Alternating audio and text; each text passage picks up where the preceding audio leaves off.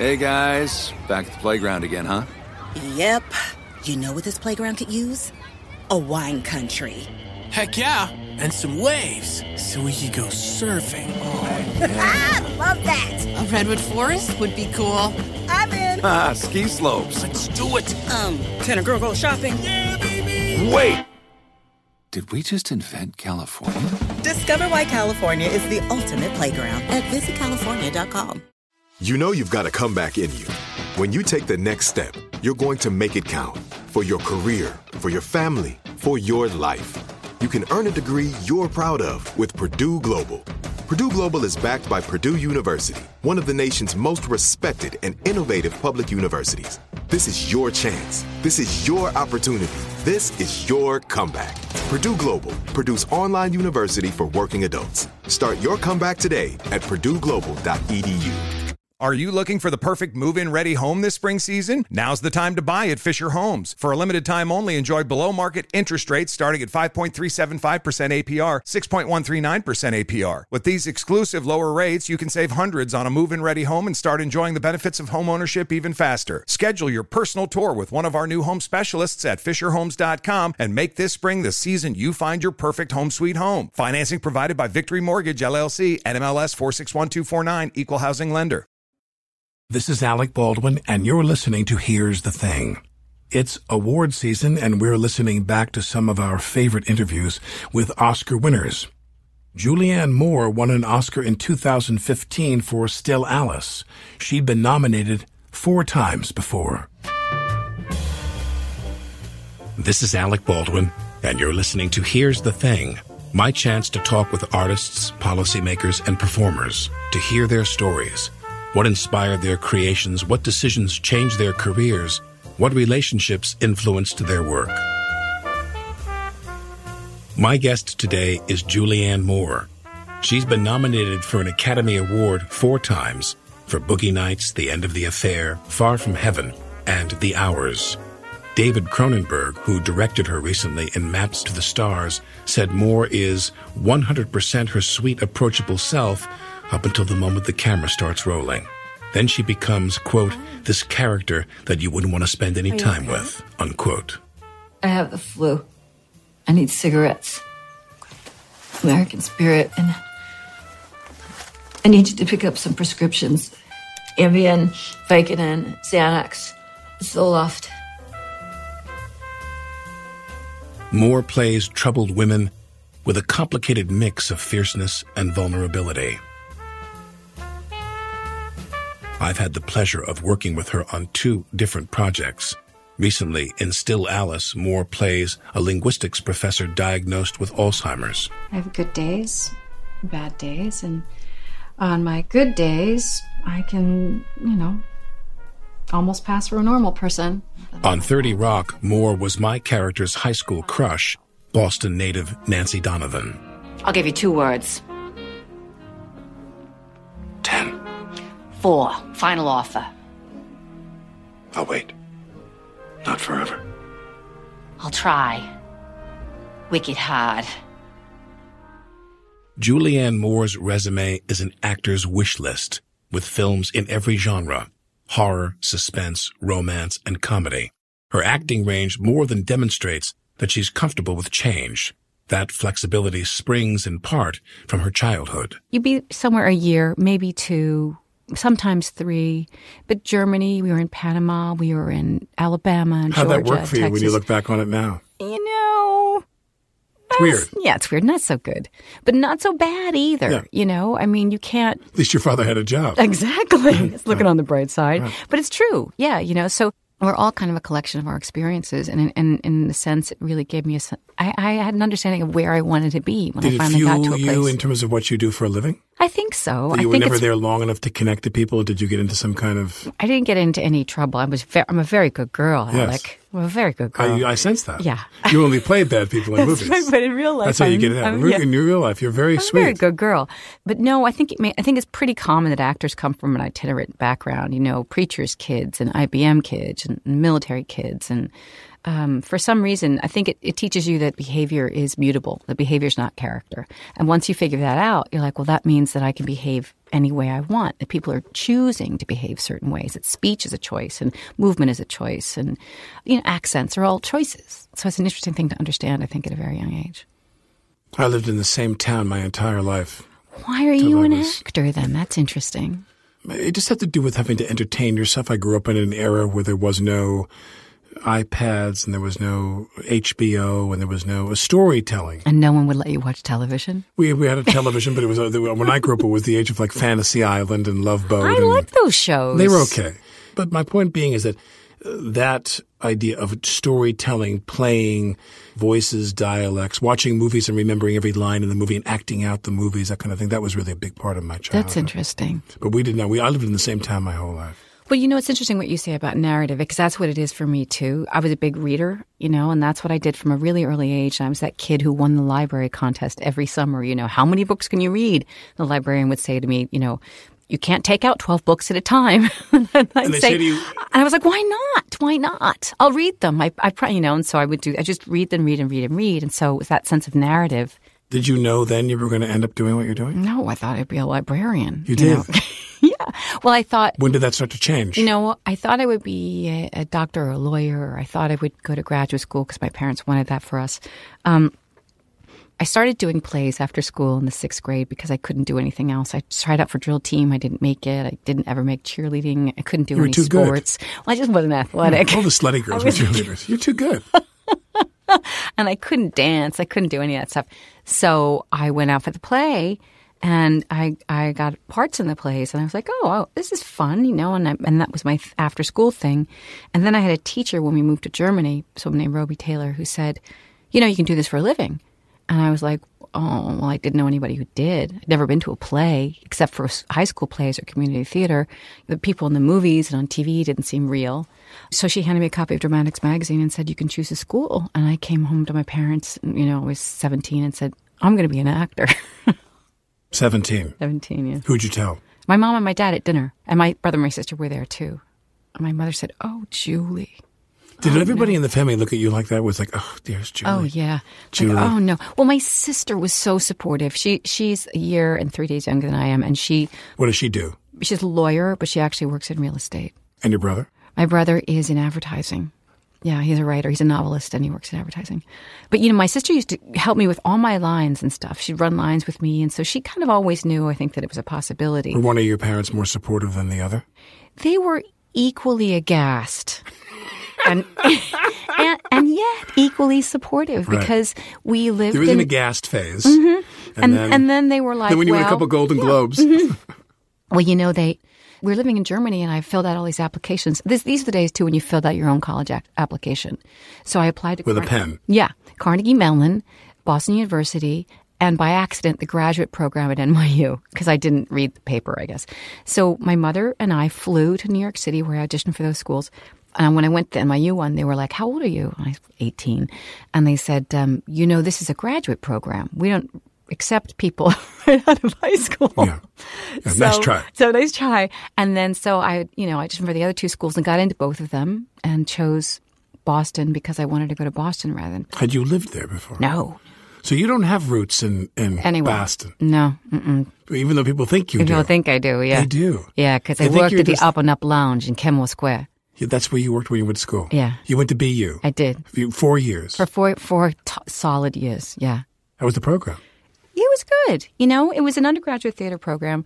When you were done with it, did you feel that that it helped you, that you needed, or could you have bypassed those 4 years and still ended up where you are? That's a very interesting question, because I was for some reason thinking about a friend of mine who didn't go to drama school in the car on the way here, and I wondered what it was like for her, because she, hasn't seemed to need it.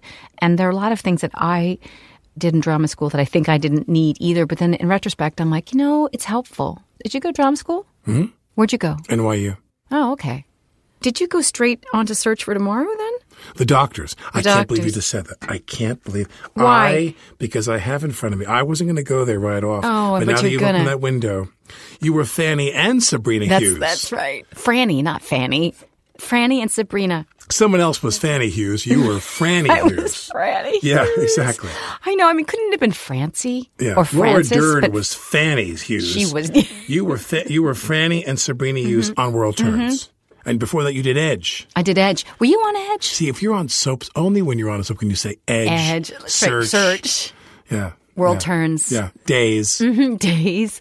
That's so funny because I was on Edge when they were on East 49th Street in that really, really tiny studio. Remember? Now Rachel Ray shoots there. Yeah. And really tiny. Soaps are gone. I know, they're gone. They're gone. Soaps are gone. There's just a couple left. There's 4 soaps left. And I work with people. The guy that played my dad, Don Hastings, he was from there. He started that show. He started on that show 2 months before I was born. So he had been on that show my entire lifetime when I got on. And when the show was gone, he was still on it too. He was the most wonderful guy, so funny. But do you feel in some ways, I mean, in some ways, I don't want to exaggerate, but wasn't doing a soap like some of the most honest work you've ever done in your life? Absolutely, because you have nothing to help you. There's no thrills. There's no dialogue. Frills. I mean, the dialogue is so rough. It's so basic. All you're doing is establishing story. I used to do what they called emotional applique, where if I had to say something that was really just plot oriented, I try to cry on top of it or laugh on top of it or anything just to make it mean something. Sure. Right? Sure. Yeah, because it's all exposition. Well, I read somewhere where you said that doing the soap gave you experience and confidence. Absolutely. Or discipline. It was discipline and confidence. Well, because I loved that. Yeah, because no one has time to help you. You know, the directors are working really fast. The writers are working fast. The other actors are working really quickly. You're just on your own. I remember Marissa Tomei. She played my best friend Marcy. She said we got into the elevator, and she looked at me and she goes, "Remember, L is for lunch," because that was where the lobby was, and so in that cafeteria, and that was the best piece of advice because I was on my own. Remember, L is for lunch.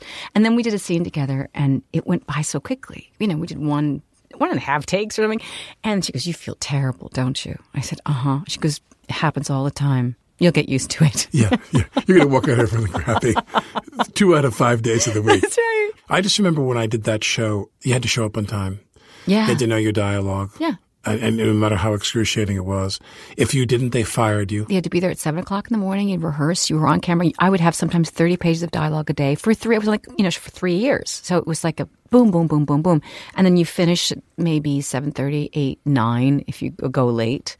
You know, it was crazy. How long did you do the soap for? World Turns was your contract. It was my contract, and it was a 3-year contract. You did it for 3 years. CBS, they would do 3 years. The ABC ones would do 2 years and stuff, but they never gave me an option. Although they had the option to fire me at any time. Right, it's their option. Funny. Yeah, it was their option. And when you finished, what did you do? I went to the Guthrie Theater actually, and I did Hamlet. With? Hamlet. Željko Ivanek. I saw you. You did not. I saw you. No, come on. Do you want to know something? Yeah. I can tell you right now. I did Loot with him on Broadway in 1986. Željko. You did it with Željko. Yeah. You did the show the following year in 87 and or 88? It was 87 or 88. 87. Yeah, something like that. I flew to Minneapolis to see Željko. Holy cow. I saw you do Hamlet at the Guthrie. Well, I wasn't a Hamlet. I was Ophelia. Yeah, you were he exactly. was Hamlet. I saw you. What did you think? I thought it was fantastic. You don't remember me, do you? Do you want to know something? I do. And Željko Ivanek, you were very young. You were a child. Yes. And Željko Ivanek, he was probably one of the best Hamlets I've ever seen because he didn't have to push. No. He seems like a very dark, kind of conflicted person. And he also seemed like a very young man, you know. I think that was interesting about both Željko and I were very small, very slender and tiny, and we looked like teenagers, kind of, you know. So who directed? Garland Wright, who I adored. He passed away, but boy, I loved Garland. He was great. It was a really interesting production. I love Željko. Željko was There's great. There's a thing that people strain for when they play Hamlet that he has innately that I really, really loved. Mm-hmm. So you did the Guthrie and then... And I went to Actors Theater of Louisville and did some plays there, an Arthur Coppett play, and then... So there wasn't an idea that you want to kind of strap yourself into the rocket sled here and get going, L.A., TV, movies, no. No, I mean, I just did... I worked at the Public, I did some plays, and then I met Andre Gregory and I did Vanya.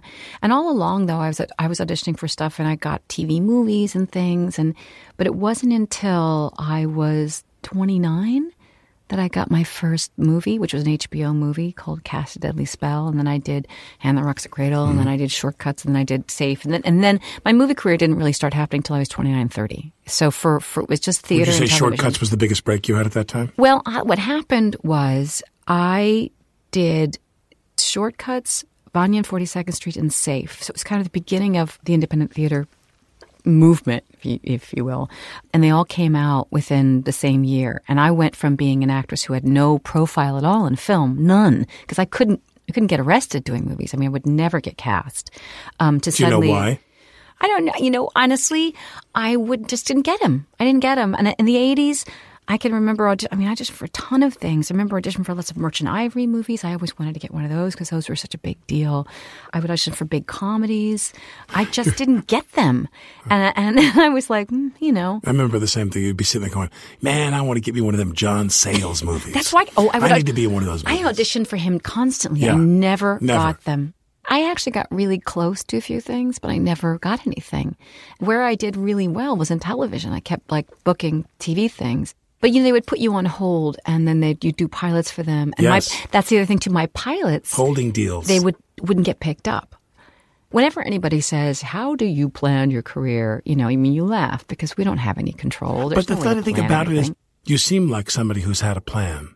No, Once you started making films, were there things you just didn't do anymore? Did you try to say, I'm going to put all my eggs in this basket? No, most of the time you just do with what you're offered. The best of what you're offered. You do the best of what you're offered. I think after I was on the soap, I didn't spend a lot of money. I kept my money in the bank. So then I spent some time doing theater because I really felt like I wanted to do that. You took good care of yourself. Yeah, I wanted to do that kind of stuff. And then I would do some TV movies and try to get, and then the holding deals too, that you make money doing that. But in between Shortcuts and playing Sarah Palin, there's not a lot of TV in between there. Once you start making movies big time, you're making movies. Yes, that's true. You don't go back to TV very much at all. No. Because also it's kind of, it changed, because there was a period too where, because now it's sort of, they call it, now it's the golden age of television. Now there is such kind of interesting quality stuff on television, great writing, great acting, and, So I think things did change. But there was a period when TV was very basic network stuff was not terribly interesting. What was it like when you met Altman? Oh, man. He came to see Vanya, when we were doing Uncle Vanya, and he sat there, and I couldn't believe he was there. I don't even know if I said anything to him that day because he's the reason that I feel like I'm a film actor, because when I went to school in Boston, there were all those revival houses. Do you remember revival houses? Sure. This is like, hey, Grandma says. Yes. You remember that? I remember Cinema Village around 13th Street. Exactly. Take your walker. Where would you go? I went to the Brattle Theater in Harvard Square. So the Brattle was a revival house and used to have all these different weird double bills and stuff. And I saw 3 women. Altman's 3 women. And somehow I made it through the 70s without seeing Nashville or Brewster McCloud or McCabe and Mrs. Miller or any of those movies. So I'm watching MASH. So I'm watching this movie and I was like, who's this? Who made this movie? This movie's incredible. And it was the first time as a young person that I noticed a directorial hand, where I was like, this is a specific kind of storytelling and it's eliciting a specific kind of acting. I kind of walked out of there and I thought, I want to do that. And of course, it wasn't in the realm of possibility for me the first 10 years of my career. He came and saw Vanya? So he saw Vanya, and then he met me on The Player, which I desperately wanted. I remember sitting there talking to him. He said, I'm not going to give this to you. I was like, okay. And that was it, and I was devastated. And then I got this phone call out of the blue for Shortcuts. Hi, it's Bob Altman. Do you remember me? Know who I am? And I thought it was somebody playing a trick on me. I really did. I didn't think it was possible that he, that's when we had hard lines too. Right. Pick up your phone. And he said, I have this movie that I want you to do. And I said, I'll do it. And he goes, no, I want you to read it first. And then you can tell me if you want to do it, But it was really, really, really a dream come true to work with him. What an amazing man. Did you make a movie with him? No. From what I could see, he was someone who, listen, it's no secret, I think, when you're in the business, or we're out of it, but especially when you're in the business, that casting and effective casting is 60% or more of a director's job. Right. They want to just bring people to the party who know how to hit the ball. And he was someone who, I'll never forget, someone said to me, They were all gathered there in this AirSats rehearsal. Some of them were able to attend and some weren't.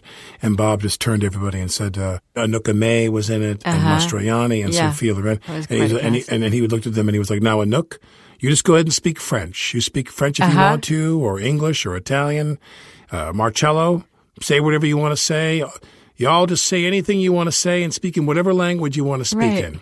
And I'll fix it in the edit. I'm going to subtitle it or whatever. He seems so uncontrolling. He was. The thing about Bob was that you couldn't do anything wrong. So it made you feel like you could do anything. And you would do anything for him. You'd be like, oh, what can I do? What can I do? He's like, whatever you want to do. But it wasn't like it was chaos. You know, he set up. It was like there was a corral that all the actors were in, and it was his corral. And even with an improv, he'd say, okay, you know, improv this. He'd say, now let's do it again, but this time you just say that part. So he was in complete control of it, but he really made you feel so free and so loved. Non-judgmental. Yeah. There's a quote I read about you where someone says, they cast you in Shortcuts and you were a total unknown. That's right. She's a total unknown, they said, casting in this role of Shortcuts. I thought, and by then you've been working for almost 10 years in the business. 10 years. However, within that cast, I was the only person, and there were, 30 people in it, who wasn't famous. So, but isn't it amazing how in the movie business, you are an unknown if you haven't done a movie? I know. That any of us have seen. Exactly. What changed after you did that film? Did you change? Personally? Did I change? Yeah. I don't know. I'm ugly and I have no talent. That's right. And now I'm beautiful. Did you start to get cured and then of that? And then I became, talented I'm gorgeous and I know everything. Well, you know what was interesting? And I think it's actually very similar to what I felt growing up as a kid. You would be in one situation, you'd be at a school and maybe you would be a kid who wasn't very popular and no one thought you were, very interesting or something. And then you'd move to another school. At that school, everybody would think you were interesting for some reason. It would just happen. And you'd think like, well, I was the same person. I haven't changed that much. So it's just how the perception has changed. And now the perception of you has changed after Altman. So, and so that's what happened to me too. So after 10 years of doing television and theater, although people don't see the theater, so they don't think you really exist. They see TV. People thought, oh, she's a TV actress. And then I do work with Andre Gregory and Louis Malle, and I work with, Robert Altman, and I work with Todd Haynes. And suddenly I'm a huge film discovery. I'm in this amazing, everyone wants you. Yeah. And then I'm like, I'm the same person, the same thing. So I think oddly what happens is that you don't change your perception of yourself. You're like, well, clearly it's just, other people's perception. It solidified my own work ethic. That it doesn't matter where I'm working. Did you feel that the way you grew up fed this in terms of you being, because you had to reinvent yourself? Yeah, well, and or also you were seen by a fresh set of eyes again and again and again. You have to discover a core self and a core sense of values. And people kind of poo-poo and say like, oh, TV, or oh, this or that. And I'm like, nuh-uh. Yeah. It's all valuable, all of it. The same way. Even when I do radio announcing, it's important. That's work is work. Work is work. I owe them my best. And it's also it's valuable for you to do your best, no matter where you are, too. I really, really believe that, in everything you do. And I also resent it when people say that they can't do something, like they were a terrible waitress. And I'm like, why? Because you weren't paying attention? You're supposed to write down what I said. Yeah. So it's important no matter what you're doing to put effort into it, I think. Did you have a good representation during that time? I did. Well, it's interesting. I've been with the same agent now and the same manager for 20 years.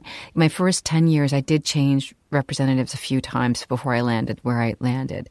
My first agent was terrible. It was an agency called Heseltine Baker. Do you remember them? Stark Heseltine. So they got me out That's how old I am. Out of school. Stark Heseltine. So they pulled me out of school. It was a big deal to have an agent. And I had no auditions at all. Nothing. Absolutely nothing. It was a big deal then to have an agent. Yeah. No one called my answering service, no auditions. And then I got a phone call. Isn't it Bob Heseltine? And what was it? Who was the guy? Anyway, I remember the guys. But one of the big guys called me and said he had something really, really important and a great opportunity for me. And I got so excited. And he said it was for a friend of his. They needed a girl to fit in a costume to ride on a float in the Thanksgiving Day Parade. Do you remember what the costume was? I don't. Maybe it was a turkey. A super hot turkey. A redheaded turkey. Redheaded turkey. And that's when I was like, this is ridiculous. Thank you very much. I'm leaving. What advice does an agent give you? Oh, people, they don't give you any advice. They don't. I don't think so. They're more like air traffic controllers. They make deals. So. Well, here's the interesting thing I think about acting, and I hear this with young actors and stuff too. And when people would say in the press, they say, "I didn't choose that. My agent chose that for me, or my agent said I should do it, or so and so made me do it." And I'm like, that's baloney. Isn't it no one makes you do anything. Isn't it interesting when you run into that type of person who's heavily coached by agents and publicists, which is such a foreign thing to me. Yeah. I mean, it is your life, and you make the decisions and you control, you control You're totally your choices. self-determining in terms of the material you've done? Yeah. Were you ever talked into doing a movie? I've talked myself into doing things for money, but then I take responsibility for it. I don't think there's anything where somebody said you really should do this piece where I did it unless I felt like there was an economic imperative. But mostly, Julianne avoids the money trap. She works instead with some of the best in the business. Coming up, she'll discuss her collaborations with David Cronenberg and Gus Van Sant. Next time on Here's the Thing, I talk with tennis legend John McEnroe. His idea to improve the game will not surprise you. If you really want to make the game more popular, to me, no umpires on the court, no linesmen. You don't need linesmen. They've already proven they can't see anything over the course of the last 50 years. John McEnroe talks tennis, family, and his love of music next time on Here's the Thing.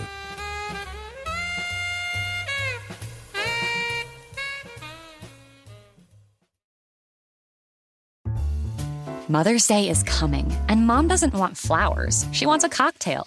Here's a hint. Get Mom Bartesian. It's the countertop cocktail maker that creates your choice of over 60 premium cocktails in less than 30 seconds, each at the touch of a button. Flowers die. Happy Hour comes back every day. So get Mom the machine that makes amazing cocktails with real fruit juices and craft bitters. Best of all, get $50 off a Bartesian premium cocktail maker with the purchase of 1 pack of cocktail capsules. So, instead of getting Mom a reason to fill a flower vase with water, get Mom the easiest, fastest way to fill her glass with the floral notes of gin. The best cocktails are premium cocktails, and the best day to get it for Mom is Mother's Day, because you can get $50 off now for a limited time. Visit BARTESIAN.com/mother to get the best premium cocktail maker for Mom at the best price for you. Bartesian, premium cocktails on demand. This is it. Your moment. This is your time to make your comeback with Purdue Global. When you come back with a Purdue Global degree, you create opportunity for yourself, your family, and your future. It's a degree you can be proud of, a degree that employers will trust and respect. Purdue Global offers working adults like you over 175 flexible degree programs to meet your specific career goals. These include associate, bachelor's, master's, and doctoral degrees and certificates. Purdue Global degree programs range from nursing to business to communication and more. Whatever your interest, we have the degree that will move you forward. You have the knowledge, you have the experience. Now it's time to get credit for the work you've done and earn the recognition you deserve with Purdue Global, Purdue's online university for working adults. You know you're worth it. We do too. So don't wait another second to get the degree that will take your career to the next level. Start your comeback today at purdueglobal.edu. Hey guys, you know what this playground could use? A wine country, huh? A redwood forest would be cool. Ski slopes! Wait! Did we just invent California? Discover why California is the ultimate playground at visitcalifornia.com.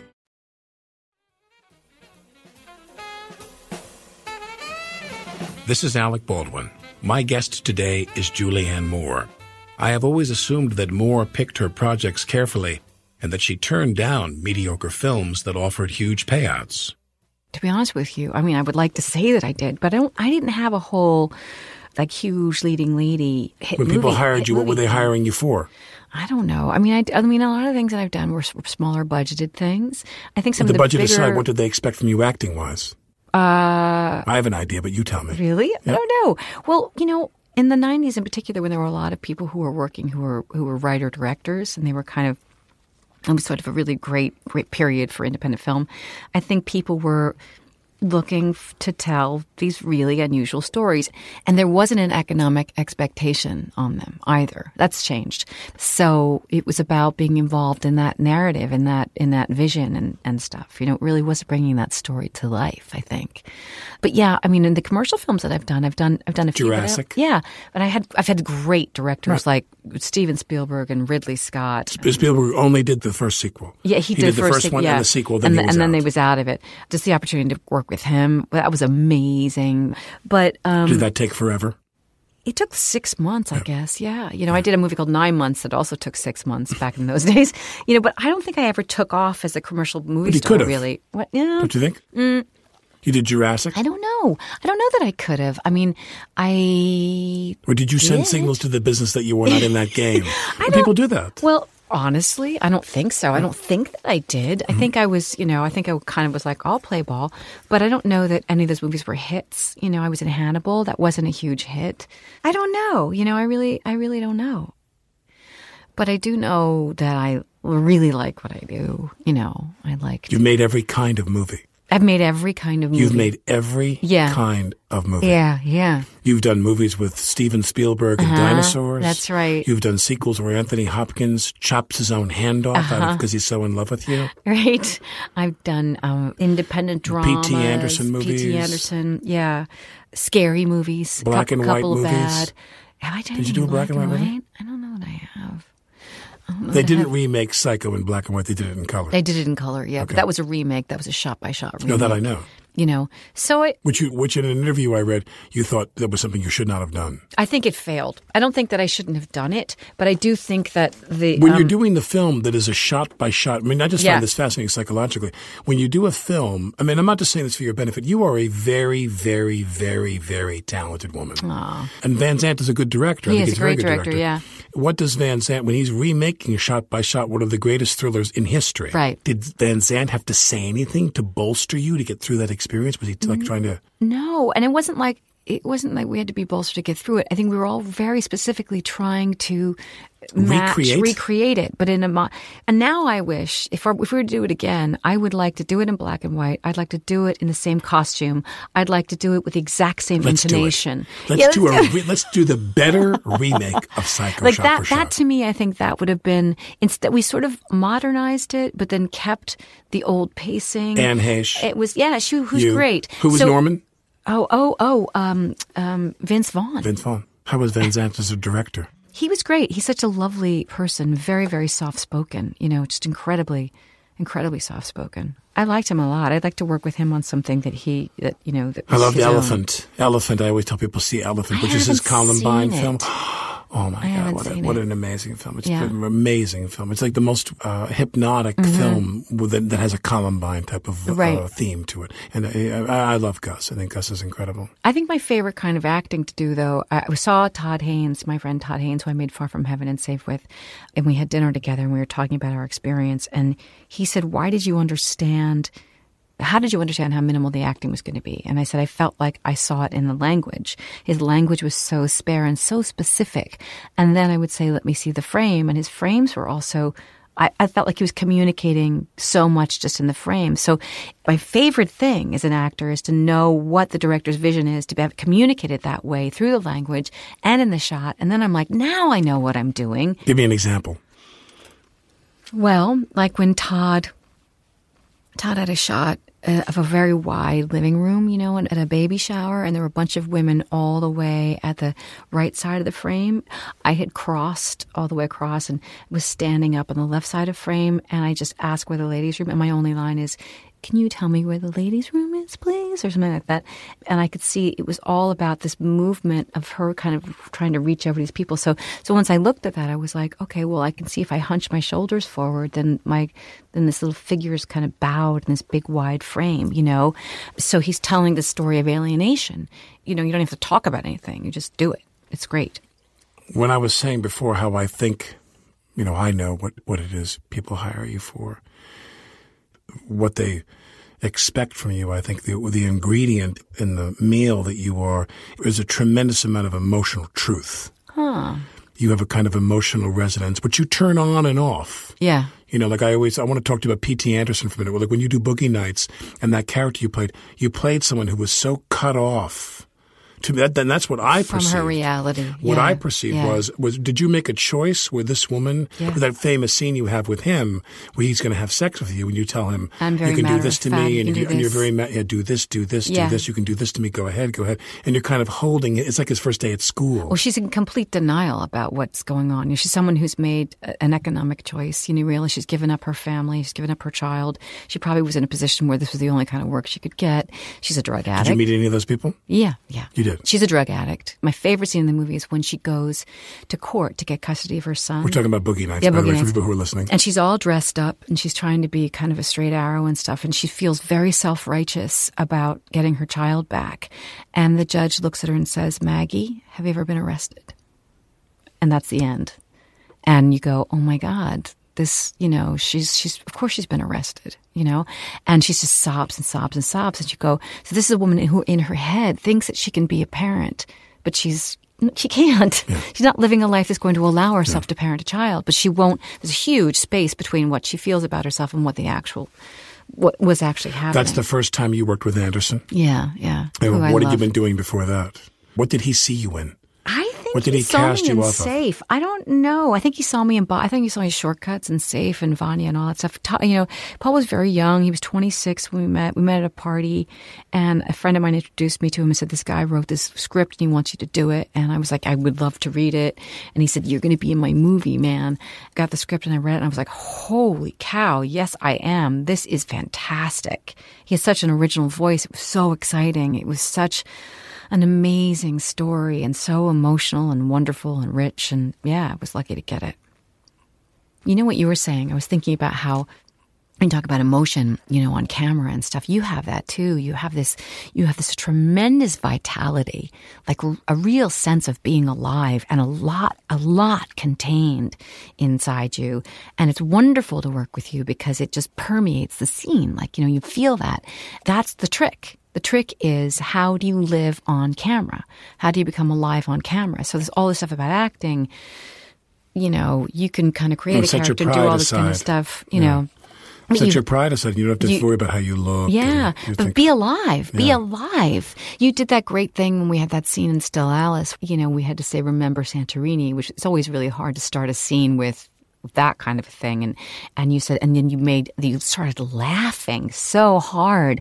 And then I started laughing. And then suddenly it's a scene about two people laughing because I was trying to remember Santorini. You're like, what? Yeah. But, you know, it's like, that's what you want. You know, that's why I like to talk when I work.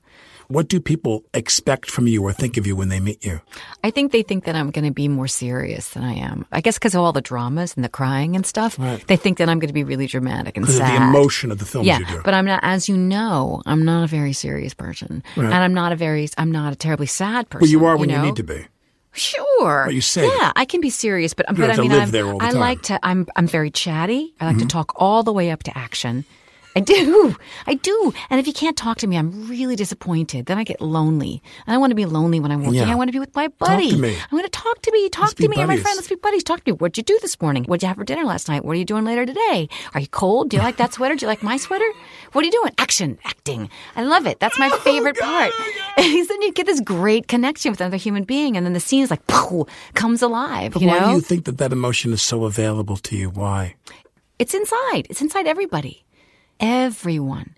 So it's like, how do you access that? You know, your own story, everybody else's story. You know, what you're getting on top is just like the tiniest little like shell. Other than that, there's all this stuff.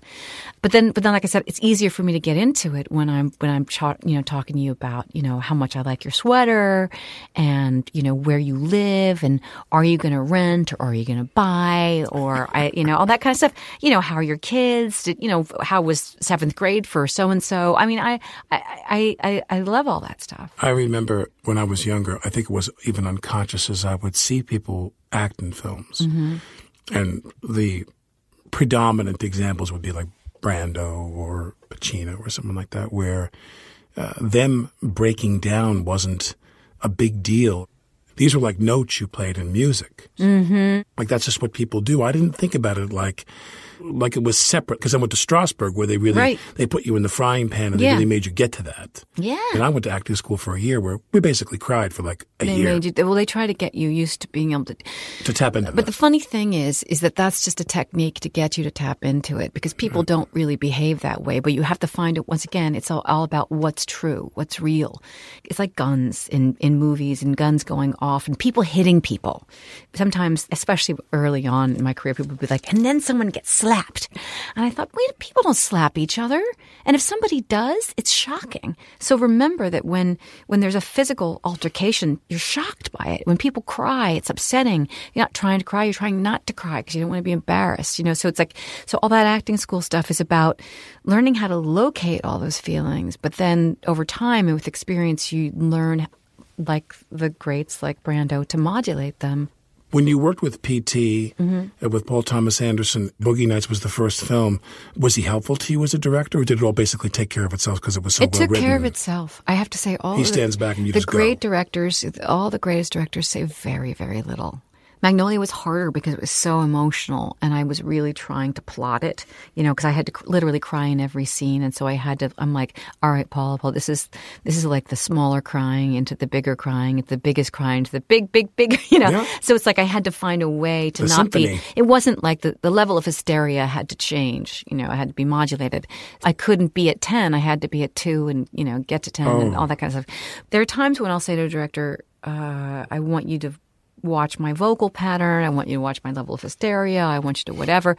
But basically, I want them to direct the movie. Do you know? I feel like it's a misnomer that a director is an acting coach. The director is there to direct the audience's eye through a film.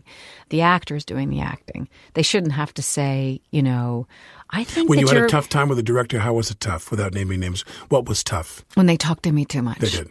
Well, because I always say to everybody, please don't speak to me before I've done any acting. I said, because I'm just trying to hang on to this. Yeah, let's see what I come up with. And if I'm way off base, then please, by all means, come up and say like, wow, that wasn't what I expected. But if I hear too much, this is going to sound really silly and precious, but I always say that acting, so it's like this little flame. And you've got this like little thing and you're thinking, okay, I want this to work, but you don't want to blow it out. And if somebody comes along and says, this is what I think, they might just blow it out and then you have nowhere, then you can't reach it anymore. Now, as emotional as you are and you have this remarkable emotional resonance in your work, what do you like privately, to the extent that you want to say you're a mother? Yes. You were married before. You were married once before, married again. I'm married now. I've been with my husband for 18 years. We have 2 children. They're 16 and 12. Right. I have a fantastic, fantastic family. I have 2 dogs. They're black. One is small and one is big, a Chihuahua and a Lab. And we live in New York City. I have a really nice life. I'm really, really lucky. You try to keep it simple? Oh, man, yeah, I really do. I try to keep it as simple as possible. How do you and he tag team work-wise? Because he makes films. He makes films and television, too. We've been very fortunate. It's interesting because the work-life balance thing is always an issue for everybody. When they're little, when they were babies, it was super, super easy because babies don't know where they are and you can bring them everywhere. Just feed them and they're good. Yeah, and also we have an incredibly tolerant business toward women with children. I have to say, thank goodness for the movie business. I remember my son when I was doing Psycho, as a matter of fact, my son was 9 months old and I was still getting used to having a baby and he was always with me and stuff. And he was hysterical in the trailer one day and I was nursing him and trying to get him to calm down. They knocked on the trailer door and they said, we need you. And I was like, I said, my baby's crying. I can't come. Yeah. And this adorable PA said, no worries, man. Take your time. Yeah. And I was like, holy cow, I'm the luckiest woman in the world. So our business is very tolerant. We're lucky. And I have no complaints as an actress. Did you turn down a lot of work because of your family? Yeah, you do. You do. You turn things down because you can't travel. You're like, once the kids are in school, I can't go. I'm leaving to do Australia. A film in a few days, and I feel terrible. Right, I do. I feel horrible. Yeah, it's tough, and it's tougher on women because when you have infants, it's easier for you because you can go and come back. But it doesn't make it mean it's emotionally easy for you. But yeah, so I work I try to work. If I have to travel, I do it in the summertime when everybody can come. I work in the city when they're in school, and I, try to, or I bunch things. If I have to travel, I bunch it together, and and I have a partner who's an equal parent, and we alternate stuff. Michael Fox said that to me once years ago. He said they send you a script, and if the script said "open on the skyline of Manhattan," he'd close the script and say, "I'm in." That's it. Absolutely. He said, I'm in. I'm done. Just write me a check. You have I'm no there. idea. This tax break in New York City has been a godsend to me. We got to keep that going. It's amazing because I've been able to do so many movies at home. I mean, it really, and then, I'm like, shoots in New York? All right, fine. It's great. Or at least a place that has an airport that's really accessible and you can, go in and out for 3 days. Someone who is as well regarded and who's made as many great films as you've made. When you're one of those people that you look over the list of films you've made, it's kind of amazing, the list of movies that you've done. When you think about co-stars of yours, men and women that you worked with, were there times you did films that you just thought to yourself, God, I'm so lucky that you were really excited? Do you get excited to work with people? Like, give me a couple examples of people over the years that you worked with you were really happy. Alec Baldwin. No. No, seriously. But other than me. But I mean it. Other than you conducting a radio show. Okay. No, but it's true. It's true. No, I've always wanted to work with you. I was very grateful. I always wanted to work with you, and I had such a great time. That's why I wanted Wash to stop talking, so I could spend more time. The director would come up and give us notes, and I give him this look like, "Can't you see that Julie and I are hanging out and spending time together? Yeah, this better be important." Anyway, some other people who I loved. Oh my gosh, Ray Fiennes. We had a great time together on End of the Affair. It was really, really special. Beautiful movie. Like a really great connection. James LeGros. Do you know James LeGros? He's a friend of mine. I've worked with him on a couple of movies. Single Man. Oh, yeah, Colin.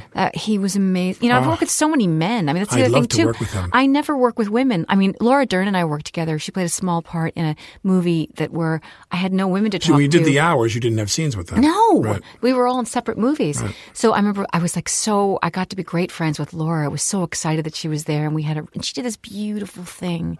It was a scene where I'm supposed to be with a bunch of women at a party, and it's like the first time I've been out, and I feel really independent and terrific. And she's this lovely woman I've only corresponded with, and we have this big scene. All the women are chatting and talking, and she looked over at me, and this is off camera, by the way, too. So you couldn't see this. It was just personal. And she grabbed my hand, squeezed it, and winked. Gave me this little wink, and I almost burst into tears because that's what the scene was like. That's what it was like for my character, like to be seen by this other woman, to have this connection, this friendship.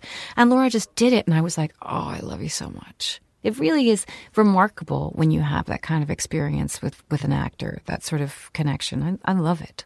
Can you name one role you played that it was really hard, it was really a challenge, and when it was over and you saw the film, you thought, that's a pretty good movie? The Hours. You did. The Hours was really, really hard. It was a really hard shoot. My son was 3, and we worked really long hours, and I would get home, and he'd be waiting up. I was in London, and he was waiting up for me. He wouldn't go to sleep until I got home, because he slept in my bed for a long, long time, until he was 4.5. He'd be mortified to hear that on the radio. But we were all really... It is on the radio, I know. Hopefully, you wanted to cut that? He won't listen. Okay. He won't listen. But he... So I was very worried about getting home. I was in scenes with another little boy who was not easy to deal with because he was only 6 and he was kind of all over the place. We kept changing shots. It was very hard. I just couldn't feel like I was getting anything right. And I think all these separate segments. And then I saw the movie together, and I was like, holy cow, this movie is beautiful. I mean, you just don't know. You really don't know. You don't know ever. You don't know. Yeah. Now, you did a film recently, and you could explain the whole travel slip up here where you weren't able to accept this award, but you won Best Actress at the Cannes Film Festival. I did. And you were there. I did. I was there. Well, I was there for an entire week. So I'd gotten there to do work for L'Oreal, who I work with. And then I had Hunger Games press because they were doing something. And then I had a film and competition called Maps of the Stars, a David Cronenberg movie. Was Cronenberg the same as the other ones where he didn't say very much? No, he doesn't say anything. My God. Very, very little. So at that point, I'd been there for 7 days. I was really exhausted. And we got home, and it was Thursday before Memorial Day weekend. And Friday, we picked our kids up from school. We came out to Montauk, where I have a house. And Saturday morning is when the awards happen in Cannes. And I wasn't expecting anything. And I figured if they were going to tell me something, that they would let me know. And I just got a phone call while I was folding towels at the pool after sweeping out my shed and stuff like that. Memorial Day weekend, saying, I just accepted Best Actress for you at Cannes from Bruce Wagner, the screenwriter. I was stunned. What kind of movie is it? It's a Cronenberg film. So it's a movie about all these people in Hollywood. It's about families, I think, actually. I mean, a lot of people think that it's about Hollywood, but I really think it's about families and about people's desire to connect and be seen. And instead of being seen intimately by a family member, they want to be validated by the outside world, and how destructive that is and how cruel it can be. It's really rough. And David did this. This is what was cool about seeing how a director communicates to you, because it was my first day of shooting and he was setting up these shots. And he brought me in on a kind of a long angle, and I sat down at a table and he shot Mia Wasikowska and he shot me, and then I realized that he didn't do a 2-shot, and that we didn't ever come into each other's frame. We never crossed frames. At one point, I came around, I entered her frame, but I never pushed into her frame. There was never any physical. So everyone in the film is isolated. And I was like, oh, I get it. So, he kept everybody purposely isolated. And it's really devastating to see something shot that way with that kind of remove. And you think all these people want to do is be in a frame with one another. That's all we do. We're usually right on top of each other as people. And David kept everybody very separate. So it's sort of heartbreaking. It's a very erotic film. No. You wish. It's not? It's not erotic. No. Why'd you say that? Are you telling the truth? Mm-hmm. Why did people tell me that Cronenberg's movie, you have a 3-way, you and 2 other people? Do you have like a crazy 3-way? It is, but it's comical. Oh, it's a comical 3-way. It's a comical 3-way. You know those. a comical 3-way. Oh, okay. Well, that's a horse of a different color. Yeah. It's not very sexy, I have to say. And the funniest thing about the 3-way is that she's in bed. It's just terrible. This poor, desperate woman is in bed with another man, another woman, and the man gets up to answer the phone and gets on the phone with the director that's working with. And my character desperately wants a part in this movie. So as she's sort of with this other woman, she's just trying to hear him on the phone. And he hangs up, and the first thing she says is, "Mention me when you talk." Tell me about Cronenberg. Oh, I love him so much. He's a guy that you would expect to be really nutty, because from all his films, he's so smart. He's interested in absolutely everything. He can speak eloquently on any subject. He loves people, devoted to his family, has worked with the same crew, the same DP for the last 30 years or so, lives in Toronto, works in Toronto, and makes movies about kind of extreme human behavior. But it's all within the realm of possibility. Look at a movie like Existence, also, which was so prescient with that kind of crazy, with that gaming going inside your head for the virtual reality. Jennifer Jason Leigh. The brilliant Jennifer Jason Leigh. And with the portal, that weird kind of portal that they had. Crash. But yeah. So, I mean, he really pushes what the possibilities of the imagination are and our own, physical possibilities. And he's driven, I think, by his own intellect and curiosity. He's a wonderful man. What are your kids like? My kids are great. My son is 16. He's very tall. He's going to get even taller. He loves basketball. He loves music. He's an accomplished musician. He's like his dad. He's like his dad, and a surfer and snowboarder. And physical. Physical, but also very sensitive, emotional boy, and hardworking. He works very hard. My daughter's just 12.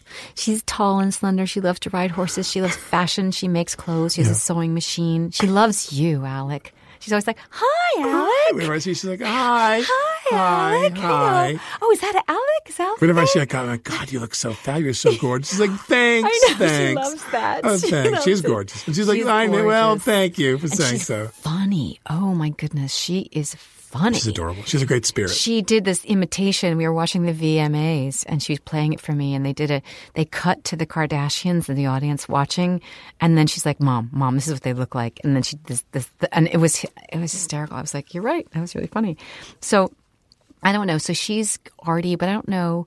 Right now, she says she wants to be a fashion designer. So we'll see. Who knows? You work a lot, mm-hmm. and when you're not working, and especially if you have a decent spell of time off, what do you like to do with yourself? I spend a lot of time with my kids, taking them to school, bringing them back from school. Yeah, doing all the mom stuff. I'm very interested in my house. I like to decorate my house. Yeah. Go to my yoga place a lot. I love that. I've been intermediate in yoga for 10 years, I like to say. Better than I am. 10 years. I'm married to a yoga instructor, and I'm still she's good, man. in AAA ball here. She is really good. Yeah. And then sometimes, like this last winter, I guess, I had a friend who could teach watercolor, so all my friends from yoga got together and we took watercolor lessons. And then we learned how to kind of like do decoupage. I know that sounds crazy, but it was sort of a fun thing to do. And you read. And I love to read. And you read scripts. Yeah, I read a lot and you of think scripts, about what you want to do next. Yeah. And when you're not acting, are you mindful of that and you're grateful for the time and you're glad to have time off and be with your family? Or do you like sitting there going, I want to get back to work, it's a weird kind of thing. I know I am a workaholic in the sense that I really like to be I love to be at work. Like, I love the crew. I love the cast, the other actors. I like the idea of going to work. I like being like, what about doing a play? Like, no, I'm scared of that. I ran into Matthew Broderick the other day. And I said, aren't you scared of the people? Yeah. And he said, no, I mean, I like it. It really helps when it's a comedy. And I was thinking about him and Nathan Lane. And, you know when you watch Nathan Lane and he gets a laugh and then he stretches and it's like he makes the laugh bigger. And I think Nathan has a sense, almost like if you were tickling a kid, like you know how to tickle a kid a little bit and they laugh. Well, the audience is there to be tickled by Nathan. Yeah. And Nathan does it. Like he tickles the audience.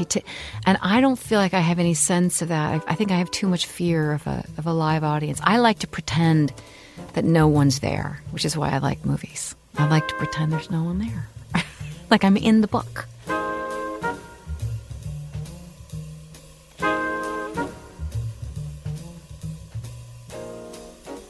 Julianne Moore continues to step into the unknown. She's currently working on Freeheld with Ellen Page, Steve Carell, and Michael Shannon. It's based on the Oscar-winning 2007 documentary about two women whose life story led to changes in the domestic partnership laws in New Jersey. This is Alec Baldwin.